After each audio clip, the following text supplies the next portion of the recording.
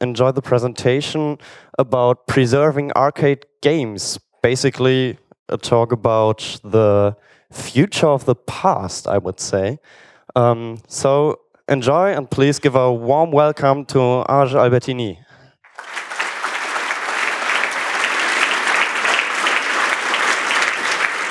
Hey, does it work?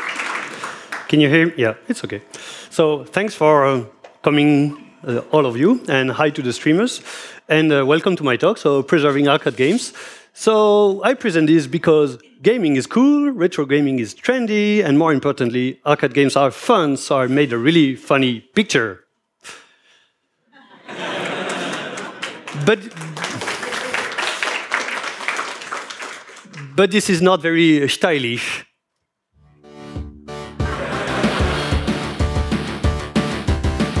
That's a better way to speak about arcade games, more than bullet points and memes.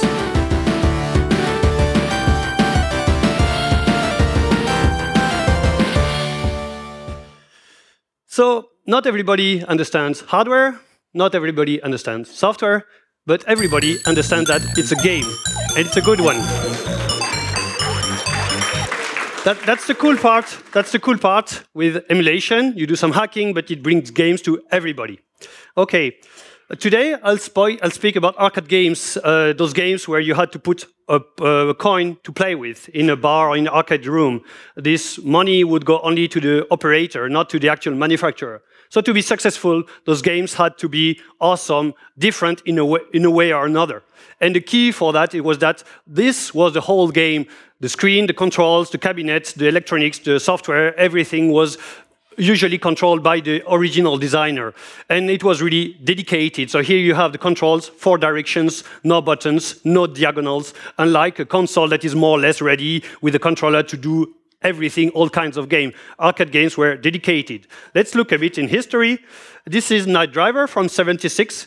It's based on the first racing game, which is a German game, Nürburgring, and it was made of 28 PCBs. The first racing game was made of 28 PCBs in 1975. As far as I know, it was not preserved. Attack it, chicken, fight like a robot. Get it. Intruder alert, destroy it. Got a humanoid, got a intruder, coins detected in pocket. Berserk was one of the first games with digitized speech. It has 16 words of vocabulary. At the time, it cost $1,000 per word to be digitized. So just to be awesome, and sound was really important in arcade rooms, so it was attracting people who didn't even see the game, but like, oh, what's that sound coming from where? And very nice for you. Stone immensely, cycling, empty, I'm order. Stone, a stone pine twinkling, testing, sister, mind twinkling. They made a German version, and the story doesn't say if German words are more expensive to be digitized because they tend to be longer. Battlezone was the first FPS in 1980, and it was originally designed to be a military trainer, so it was not even thought to be a game. Dragon's Lair was at the time where games you were like 4 colors and hard disk were 10 megabytes, was using the very recent technology, Laserdisc based. It was 1 year old, so it was really groundbreaking in the hardware it was using. Outrun had a special dedicated chipset for the sprites and was using a secondary CPU only to draw the roads. The CPU was 10 megahertz. Both CPUs were 10 megahertz, while an Amiga only has one CPU of 7 megahertz. So imagine they like, oh, let's put an extra chip for the sprites, a chipset for the sprites, and an extra CPU for the roads, just to make a groundbreaking game. Hard driving is way before GPU even existed. And hard driving was crazy hardware. Basically, the original hard driving was 3 PCBs, the sequel was 4 PCBs, and then they made this extreme version made of triple screen, which was emulated last month. And it's 6 PCBs, 4 CPUs, 9 DSPs. And they even made it possible to add up to 25 monitors in 1991. That gives you an idea of how crazy the hardware of arcade games could be.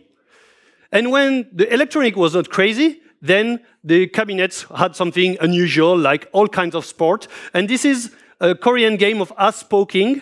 And here you have Yeah, and this is the controller, a hand with the finger extended. Yeah, well, whatever. Afterburner was really awesome. The sequel was not so bad. Afterburner had the moving seats. The sequel, well, they made it something even crazier, G-Lock. And this is the R360, where it could rotate the player even upside down or all degrees. Or sometimes it was not the seat, but the screen that was awesome. So here you have some almost half spherical screen where you cannot see everything at once. Or here, double widescreen for 4 players. So that's like 2 players. Two widescreen LCDs put together, and they even did that at the time of CRT screens with using mirrors, so that you had a triple screen just with the mirrors, so that there is no limits between the screens, just to have an extra view for multiplayer action. Of course, even though the hardware was like really crazy sometimes, then came crazy piracy. And as soon as the electronic was not too crazy, then basically a game would end up with bootleg. Like bootlegs appeared. The first bootleg in MAME is like in '77, and basically any game not too crazy on not a crazy hardware would end up with a bootleg. So here are some games that ended up having a bit more than usual creative bootlegs. So, for example, Metal Slug 3, the bootleg is called Metal Slug 6. Or Space Invader, the bootleg is called Darth Vader. Why not? And yeah, King of Fighter 2001 becomes Crouching Tiger, Hidden Dragon 2003 Super Plus. So usually bootlegs were just defeating the protection, duplicating the hardware, but sometimes they were a bit more creative. Sometimes they would even get a step further. You probably didn't hear about this game, Dragon Ball. It looks nice, but it's actually just a graphic and sound hack of Ninja Gaiden. Or here, this is Snow Bros. 3 at the time of the World Cup, but it's actually just a hack of Snow Bros. 1. And here, a bubble with girls. Yeah, I don't understand. Okay, so because the designers had controls over everything, then with crazy piracy came crazy protections. This one is still not completely defeated now in 2014. This one is interesting. It's an older chip, a bit like the Nintendo, the NES chip, protection chip, and it was implementing a virtual CPU in hardware in 1982. So when you have someone complaining, a virtual machine, yeah, this is a virtual machine in hardware in 92 for the protection. And typically, the most advanced protections were when the protection was deeply integrated into the game mechanics. So basically, for example, Dodonpachi has a dedicated CPU for the protection, and if it's absent, the game is running, but the enemies don't shoot. If in Super Hang-On, if the protected CPU is absent, then the game works, but the roads are straight.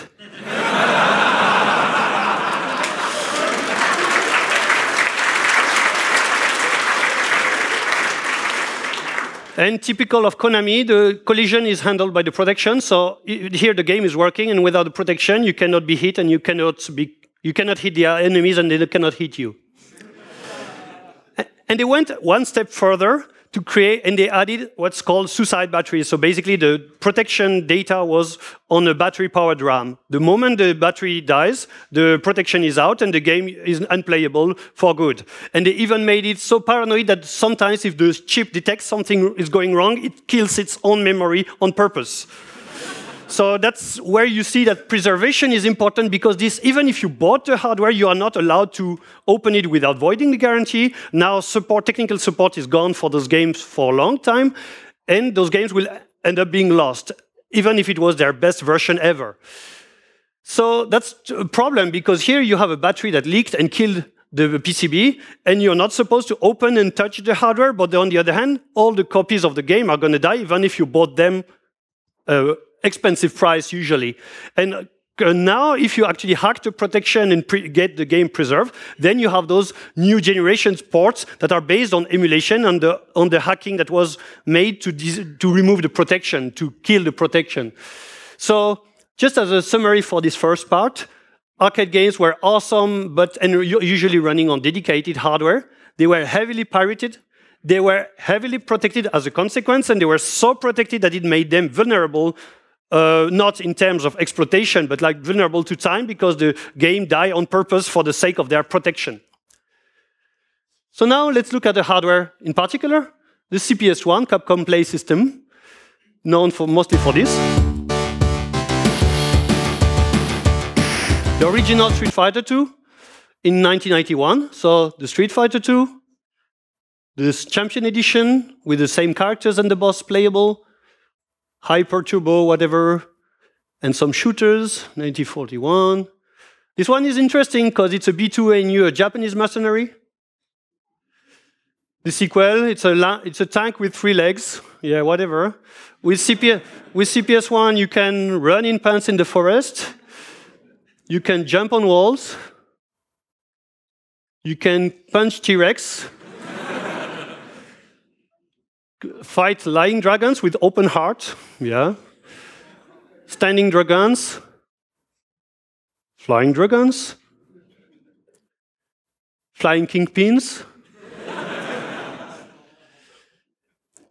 Attack Russia. This is supposed to be the Duma or something. Attack China. And some more peaceful games. CPS-1 was really good. A particular notice for this one, you probably don't know about this. It was just emulated and preserved 6 months ago. So you probably don't know about it. It looks like Street Fighter 2, but it's not really Street Fighter 2. It's based on Street Fighter 2. It's Kensei Mogura. It's actually a more hitting game based on Street Fighter 2. It's extremely rare, and it was preserved and emulated for good 6 months ago. So CPS-1 was protected, but it was completely hacked. So Street Fighter 2 hacks were very widespread. Or this is a Final Fight hack. So you have, in the original version, you have 3 players. In the bootleg, they even let you control more characters, which is nice. Even more options than the original version. This is a CPS-1 game, so with the 3 PCBs. And this is a bootleg, so completely different hardware. So even the manufacturer wouldn't get any money from the hardware itself. It's not just about defeating the protection, it's about making physical copy of an arcade game. And even the last version of the CPS-1 had suicide battery and a custom chip with integrated encryption, so like everything that should be right. But data was encrypted with code, and the algorithm was weak. So basically, it was possible to determine the encryption, and all those games had their bootlegs, even though it had a suicide battery and everything that sounded perfectly at the most advanced protection at the time. So CPS-1, it was great. It was protected like suicide battery and everything, but it was completely hacked. The answer from Capcom for that was the CPS-2. Here with it gives you an idea of the size. It's not related, just to give you an idea of the size. And the CPS-2, well, started in '93 with this. So from the original Super Street Fighter 2 to the Hyper Street Fighter 2, 10 years later, not very original, but that's Capcom. So the Super Street Fighter, the Super Turbo, the Hyper version with the different modes of characters, the Alpha series, 1, 2, and 3, with the 2 versus 1 player mode, which was really good. The parody, which I really like, Pocket Fighter. It's quite crazy. And then the crossovers with Marvel and X-Men. X-Men versus Street Fighter. Marvel superheroes.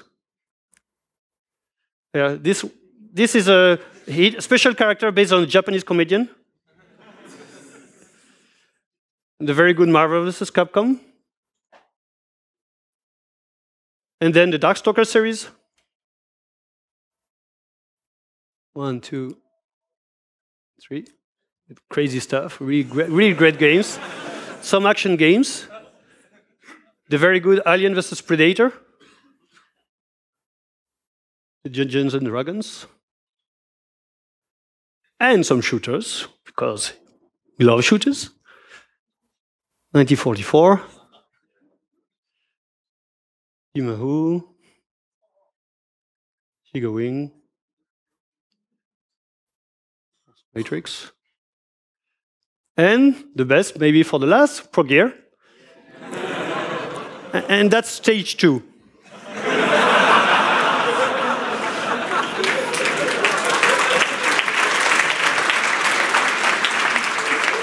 And that's stage 2 of the first pass. It's harder the second pass.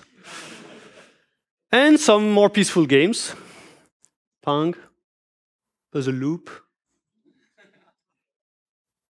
Puzzle Fighter, played by Jean-Philippe Aumasson here. So CPS2 was really, really good.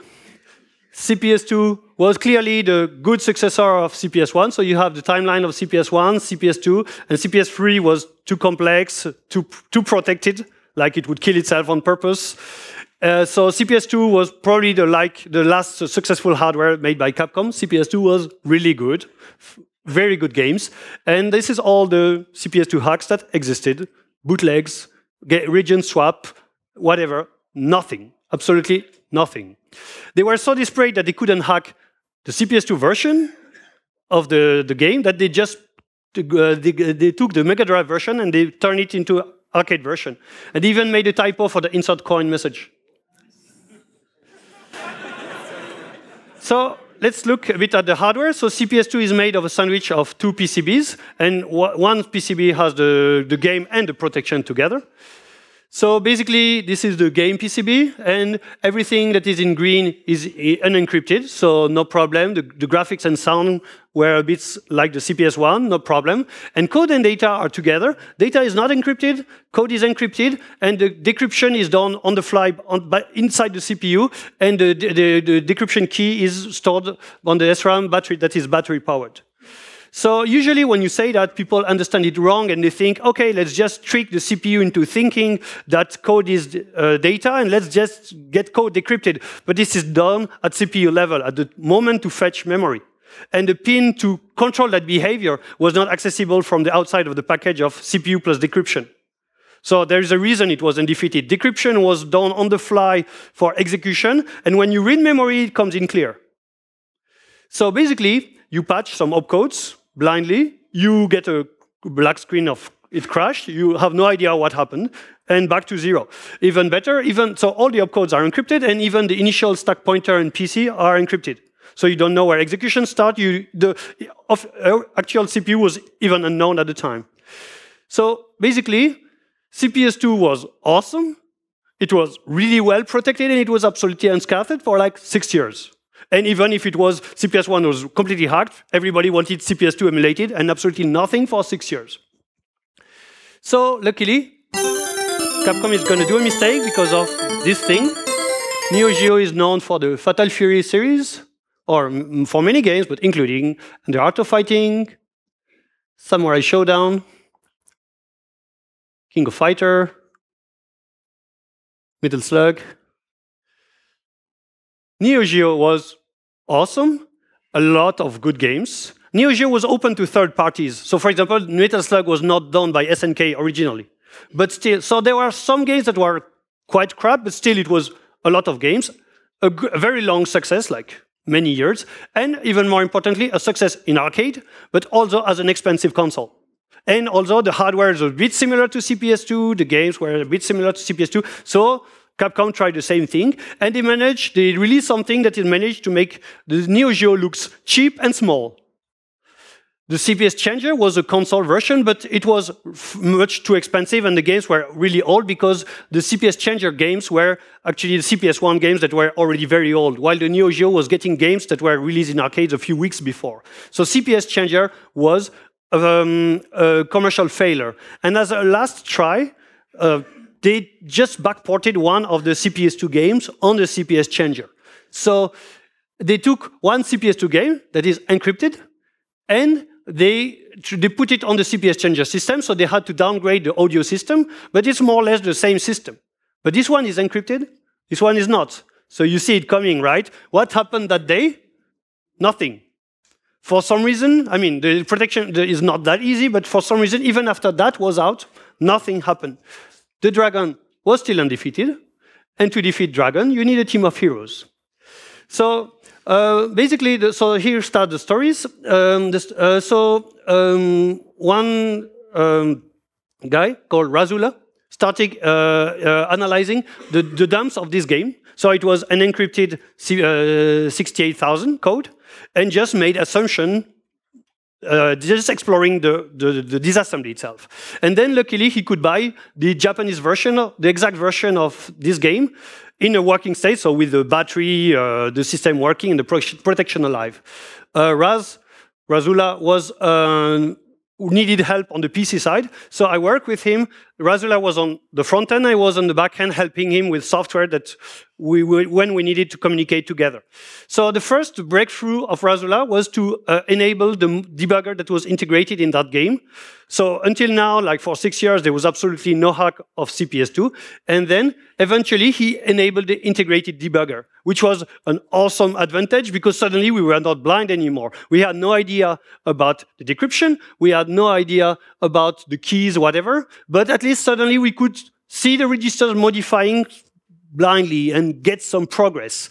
Then, so that was, we started this, it was in November 99. So yeah, like 15 years ago. Oh, I'm old. The second breakthrough was to accidentally find that some higher memory range were not using encryption for unknown reasons. So that's a big facepalm from Capcom. Because they had a working...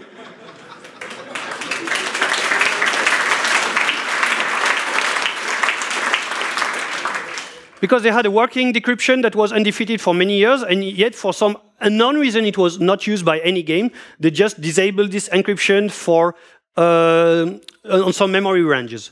So then that was in spring 2000, I think. Then we were enabled to have shellcode execution on a CPS2. Only a split second of execution because something was killing the execution. We didn't know what yet, and we were theoretically unable to get code decrypted. Luckily, another mistake of Capcom is that one of the addressing mode of the 68000 is relative to the PC. So basically, in modern terms, relative to EIP. And at bus level, that means you read code, or you read data, but relative to PC, which means you just read it as code. So you read data and it's decrypted on the fly. Big mistake by Capcom. It's not even clear in the specs. But at a low level, this is what happens. And this is a big mistake by Capcom because Sega knew about it, and in their own protected software, hardware, they prevented that to happen. So suddenly, we had the ability to decrypt one word at a time of CPS2. So I flew and visited Raz for the first time, and Raz was turning on the switch of the CPS2, displaying one word on the screen. I was writing down in Excel table, flipping off the switch, going to the next, and then writing down, and so on. And we thought, because that was the first description of CPS2, we thought, okay, we are going to defeat that in no time. Well, we were wrong, but at least we were trying. This is a shorter version of my talk. So, of course, in the meantime, over those years, we did extra research and sub-projects related, like sub-quest in an RPG, to keep the faith, to keep your mind fresh, etc. But sometimes we didn't know if we were building in the right direction by looking these opcodes on the screen. But still, it was making things progress. But at least we had some data decryption, some code decryption, but we couldn't exploit it yet. The next mistake of Capcom was that in the decrypted version of Street Fighter Zero, they actually let this weird opcode, they left it. And this weird opcode is actually what keeps the execution running. It's the watchdog key. And if it's executed regularly, then the decryption stays alive. So suddenly we went from unlimited, really short execution time to unlimited decryption time. That was in December 2000. So then we could automate decryption and start dumping. How do you dump when you suck at hardware? This is what this is for. I'll give you, this is a hint. So we just saw that there were unused ports on the CPS2 that are the same voltage as a joystick port on the PC. So the CPS2 was sending data to the joystick port. So that was Raz program sending data to the joystick port. My program was getting bits, 3 bits at a time, including checksum and parity, not more than 30 times a second because joystick port is unreliable at this speed.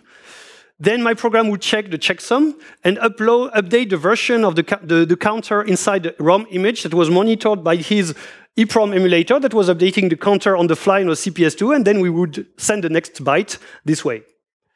That's a bit crazy, but it worked. So we ended up having the first decrypted dump of CPS2 at the end of 2000. For the first time, CPS2 decrypted and emulated. So that was the first screens. That made the news. The news got it wrong as usual. The encryption was not smashed. We just asked nicely for the CPS2 to decrypt itself and send the information to joystick port. But still, that was really good because at least emulation, CPS2 preservation and emulation became a reality. So now people could send us their PCBs, their games in working state, and we could end up dumping them and getting them preserved. Of course, not really game over for CPS2 because we needed the game in working state. The encryption was still absolutely unknown, but still a very good progress. In the meantime, now people were sending us the games and so on. The recent Neo Geo games also had protections like Garo. And with the same joystick dumping abilities, we got a decrypted dump quickly, but this time the algorithm was weak, and we could get the game decrypted and the protection defeated for these Neo Geo games. Another important thing is that now we got decryption not defeated, but we could decrypt the game, preserve the game, but that wouldn't resurrect the hardware. People who didn't care about emulation but had the dead hardware at home didn't know what to do with it, and especially there were plenty of rumors about how a CPS2 really dies. So someone actually sent a CPS2 in a working state to Raz to be sacrificed, to be killed the correct way, so that he could experiment on the way it would really die and what could be possible with a correctly dead CPS2. I mean, just with the protection removed by the battery being cut. And the problem was that if you just decrypt the code and put it back on the hardware, it doesn't work. Capcom didn't want people to reuse the dead hardware without their permission and without them collecting extra money. Because that's what happened with the protected CPS1. Then Razula did this. Here the battery is missing and the game is booting. The trick was that actually the internal registers for video and audio were changed. So basically, the game was not displaying and not anything and not doing any sound. But the game was actually running when it was correctly dead. So the good thing was that, so in order to resurrect a CPS2, you had to determine exactly what is code and data, decrypt code in place, put it back on the ROM, and then modify all the values of these registers and make sure these ranges of memory are not cleared. So then that would make a CPS2 that never dies because it doesn't need a battery anymore. He also made a universal ROM that people could just burn on an EEPROM and test if their hardware had a chance of resurrecting or if it was dead for another reason, which was really cool. And also he made versions of CPS2 games that would never die following this process. So then people could just cut their battery and have a game that will never die and never take care of the battery leaking and everything. Capcom CPS2 was preserved in hardware state. That enabled bootlegs. So here, instead of Mega Man, you have Giga Man. That's not very nice. And here, the ROMs have been replaced by other components. Some bootlegs are a bit better. This one is with extra board to hook the controls. It's all in one. So basically, you have one game, a secret menu, and you have basically all the games running on the actual hardware. Actually, Darksoft, which I will introduce later, is actually making a new CPS2 all-in-one. So if you're interested, you have one CPS2 and you want to play all the original CPS2 games with one version of the hardware, he's doing that again.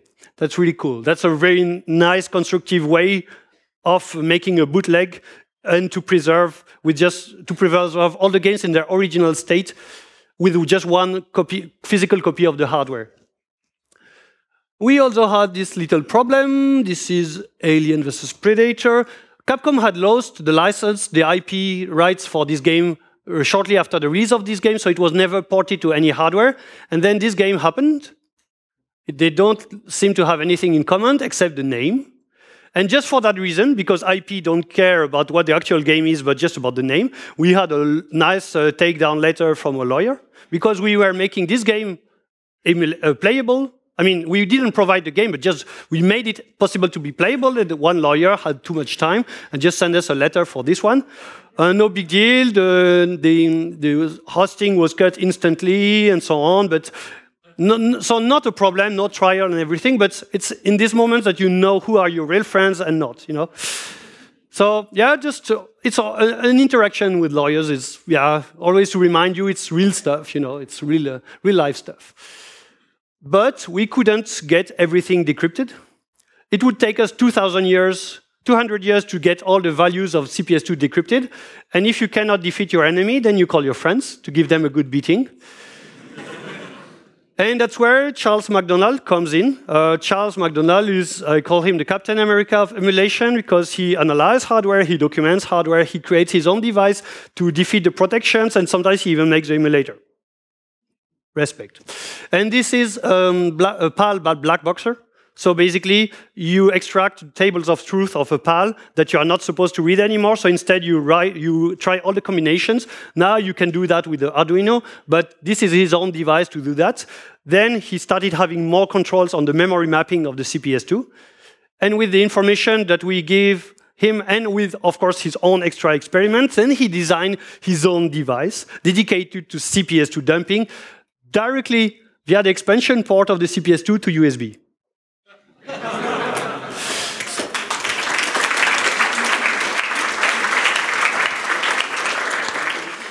So what would take us 200 years to dump all the 8 gigabytes of all the combinations of the encryption took him 17 hours. So he did the complete 8 gigabyte dump for 2 games. I received a lot of CDs, that was CDs at the time, containing all this data that looked completely random, that couldn't compress at all. I had no idea. We needed someone else to continue again. And this is where Andreas Naive and Nicolas Armoria started playing a role into CPS2, and they basically started making assumptions of the structure of their encryption algorithm. It was a custom but strong. I mean, strong depends on everybody's interpretation, but yeah, strong enough to resist 6 years of emulation. So it was a Feistel network, and they designed some attacks, and they eventually reduced the dumps to a 64-bit key. So they got the algorithm, and now they got the key. And with all the decrypted dumps that we had already made, then they made it possible to determine the key. And then not only the decrypted dump doesn't need to be there because the algorithm is known and the key is known, but it also worked for all the versions, the different versions of the game, the same game. The thing is, this game, Ultimate Ecology, is a Japanese version of a game that was common in European version, but very rare in Japanese version. And the European version was already dumped and decrypted. And then the key was extracted, and that game was emulated. That was really good, because now all the possible clones and subversions of these games just needed one decrypted dump, determine the key, all the same version of the game decrypted. That was really good. That was a huge progress. And the last nail on the coffin was for that game, because this is a CPS1 version, and this CPS2 version is like extremely rare. I only heard about one physical version of that game. And the game, the owner of this game would, of course, never send it because it's an incredibly rare collector. But he did an encrypted dump. And the last attack on CPS2 decryption was done by Dave Haywood. And basically, with just an encrypted dump, he could do an attack that would determine the key. So now, so the games ended up being emulated and preserved only with the decrypted dump. So now even a CPS2 that had its battery dead, as long as the program ROMs are still encrypted but valid, then the key could be determined and the game could be preserved. That was the last step to defeat completely the CPS2 protection. So, as a conclusion, I don't know if I still have some time. I don't know. Anyway, I have almost twice as much as bonus as the talk itself. Don't worry. So So the mistakes of Capcom was that first to provide an encrypted version of the same game. The original encrypted game still has its debugger enabled, present, while the original CPS2 game didn't have any debugger. All the CPS2 games had an unencrypted range of memory, so you could easily patch a shellcode without any brute forcing. Then they didn't prevent the PC relative addressing mode of 68K to be working. So basically, you could get the code decrypted, and then the key leak in the actual code of the decrypted game. That was, it was a leak in the original unencrypted version. Another mistake. From our side, it was a lot of clumsy hacks sometimes, the joystick dumping and everything. It was a joint effort by people with various profiles.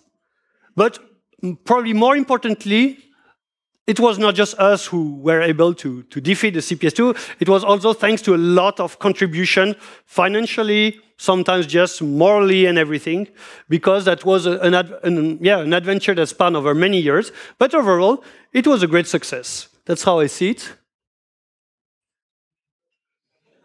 We clearly got it good. That was clearly an awesome victory. This killer instinct for the youngest among you. Now, a bit on preservation itself. This is the bubble memory system. It was using a new kind of memory at the time, which ended up being very fragile. And these games are really difficult to get in working state. And they need financial effort and contribution to be preserved. And when you boot this game, it needs to warm up to a certain temperature. It apparently takes 6 minutes in winter. And for me, this countdown means all these games are going to die if no one contributes. So the hackers hack and the other people donate or contribute so that these games are preserved, because some of them are really good and they will be lost. A very nice one. This game, nice name for Last Survivor. It was a game that also had a suicide battery and everything, encryption and whatever. And it was only dumped. Someone still had a working version of it a few years ago, and it was dumped after like 25 years. So incredible effort to preserve a game. And this game is actually interesting because it's one of the first split-screen FPS, way before Wolfenstein and everything. So interesting, historically, this game was thought to be lost, and it ended up being preserved not so long ago. So for these games, for this crazy hardware, hacking is the only way to preserve them, and that should be done before it's too late, before all the copies of this game are lost. Because in the case of CPS2, we could decrypt the game only with if the battery is already dead. But some of this hardware are lost forever. And I think the first racing game that we saw earlier is not preserved, as far as I know. Some links on the topic. And do you have any question?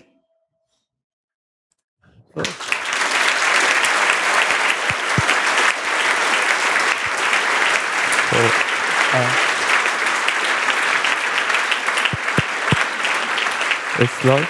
Hello? So, thank you very much. This was very interesting. And with the Q&A, I think we'll start with the internet. So, where's this guy sitting? It's just a screensaver. Do you have any questions for us? Where is he? Okay. At the moment, there are no questions from the internet. Okay, thank you. So, if you would line up behind the microphones, so if you have questions, of course. Or I still have the bonus. No, that's not the bonus. Question?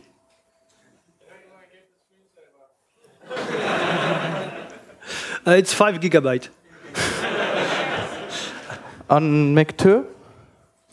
One question is, so where can you contribute? Is the links you supplied there? Can I get source code or the dumps or something? Because I don't have access to the hardware, to the actual hardware. But I'd like to contribute. Yeah, well, now the MAME is quite open, and it's like an open project, so you can still try and see what you can contribute. You mean technically right. There are plenty of bugs to fix. Okay. There are some videos where there was actually a bug, and I manually fixed the frames, each of the frames, so that the bug doesn't appear. Don't do that on a 60 frame per second game. It's my advice. But yeah, I mean, just for the bugs, it's already a good way to start, and with our mailing list and everything, now it's more or less open. Thank you. Okay, we have another one on mic 3. Well, thanks for awesome talk. I would know, do you know how much nights you spend on this stuff? Too long. Yeah, I probably don't want to know myself. But it was rejected a lot, and I kept improving it every time it was rejected, so that's why. And I blame Michael Steil for making, how do you say, inspiring me to make it better. You can stand up, Michael. He's asleep. Okay, some more internet questions. Yeah, somebody wants to know if you could like tell us something more about the warming up thing that you showed. I don't know. Really, it's just because it was a special kind of memory itself, and it needed to warm. No, I don't know. Or to be honest, I just knew it had to be warmer, but I don't know the magnetic or physical reasons for that. Sorry. Yeah, bubble memory. Yeah.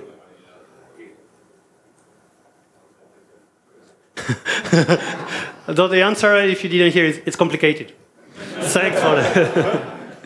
Okay, on another internet question? Yeah, another internet question is somebody wants to know which platforms are unbroken as of now. Actually, I can. Sure, let's see if we go to the. Oh, yeah, that's a bonus. That's my introduction from a bonus stage. The Riot. This is Raiden 2, and it was only emulated correctly a few months ago. And it's using one of the chips that I showed earlier. And this chip it's not a CPU, so it doesn't have how do you say, a ROM to decap and read bits per bits. And it's still undefeated at the moment. So the Seibu games, so Legionnaire, Zero Inks, are still not undefeated, are still not preserved. The protection is still not defeated. And that game, using the earlier version of that protection, this was the first game using that protection, was only emulated 5 months ago. Okay, on mic 2. Is there any hope of the companies releasing the software on themselves, like Microsoft did with Windows 1? It's extremely rare. Typically, first, wrong idea about those games is that usually you cannot download the ROMs. It's not because they're old that you can download them. The IP is still not free. And usually when you do a port on iOS or whatever, you still have to pay a fee to the original company or the IP owner. And typically they don't do that. They only, very few companies, like 2 or 3, did that actually. That's just because maybe they agreed that they didn't have probably a big enough marketing department, commercial department. Sorry for the confusion. So the next question is again from the internet. Yeah, somebody on Twitter asks if there, if any of the Konami Panasonic M2 hardware, if there are any plans for. They ask for games like Battle Thrust and Evil Knight. I don't know about anything. But I don't know about the M2 hardware. I mean, it's probably not, as far as I know, it's not emulated, and I'm not aware of someone working on it. But yeah, I don't know. It's also need a motivation to get them working. So I don't know really. It's complicated. Okay, you have a question again on mic 3. I want to know if like Capcom contacted you like with some love letter from lawyers or telling you good job guy or something like that. So if they contacted us with lawyers and then you said? Or they're telling you good job for breaking the encryption. Neither, but usually, we were careful because when we started breaking CPS2, there were still games developed on it, so we were really cautious about not releasing too recent games. And that was, people hated us for that, like, give us all the games for free now, with insults usually. And no, they didn't really care because now they can reuse, they can get the IP back into control and get their money again from that, from the recent ports. But yeah, no, thank you or whatever. Of course not. That's one now, I think. But we had a kind of, there was one company that was interested in having the exclusivity of CPS2 emulation. And we said no, because we thought as soon as we release even a protected emulator for CPS2, people would extract the data from it.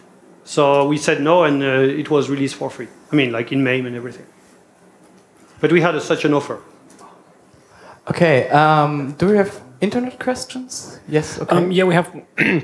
I have one more question. Somebody asks if you attacked the CPS2 Feistel network cipher thing directly? I don't know really the details of the attack, but in the links I gave, Andreas Naive published his blogs in Spanish about how he broke a part of it. But yeah, I don't understand much about crypto, so no, I don't know. Okay, thank you.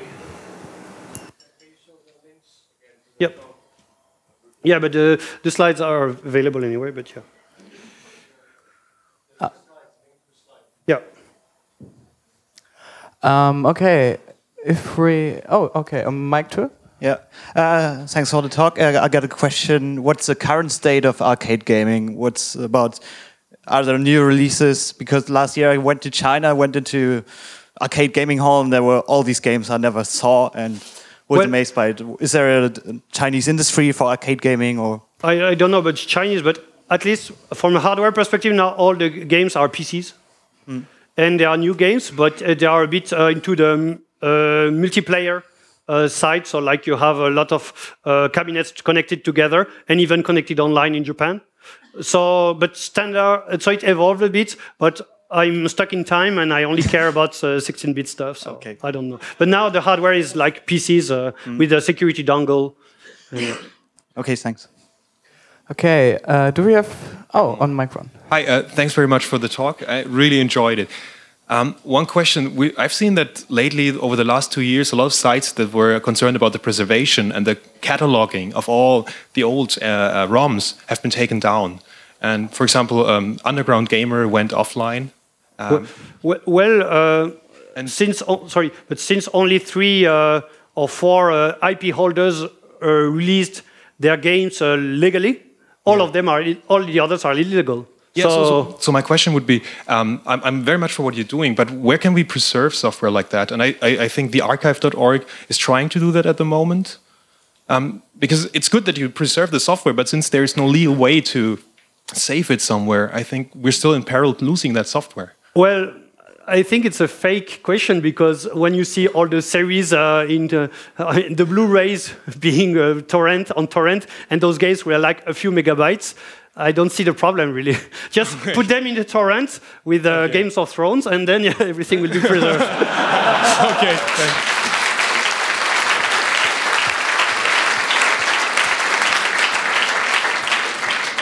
The whole, I think the complete MAME ROM set, 6,000 games is like 30 gigabyte. How big is a Blu-ray?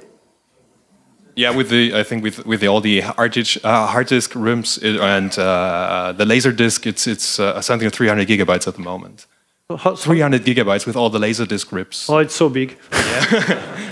No, but my question would be: are you aware of any efforts currently to catalog the software or the games? No. There are probably, but I'm not aware because I'm not really interested. I'm interested in defeating the protections and getting the games preserved. Okay, thanks. Okay, have we internet questions left? We have a physical... I'm not sure if it's a question from a speaker, but somebody asked if you just can't dump a live RAM and then rewrite it after replacing the battery. So you just dump the game and everything, and then you replace the battery and put it back in? Sorry, I didn't understand. Somebody asks if you can't dump the game while it's running, then replace the battery so stuff get lost, and then you put it back in? Well, I assume it's technically possible, but you see how we dumped something? I don't think we can decrypt something on the fly with our knowledge. I mean, maybe it's physically possible. We are not able to do this. Yes, on mic 4.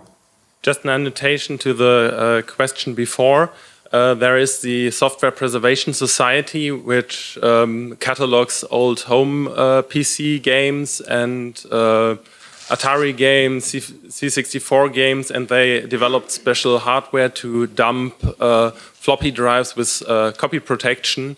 So there are always private archives of such ROMs and floppies.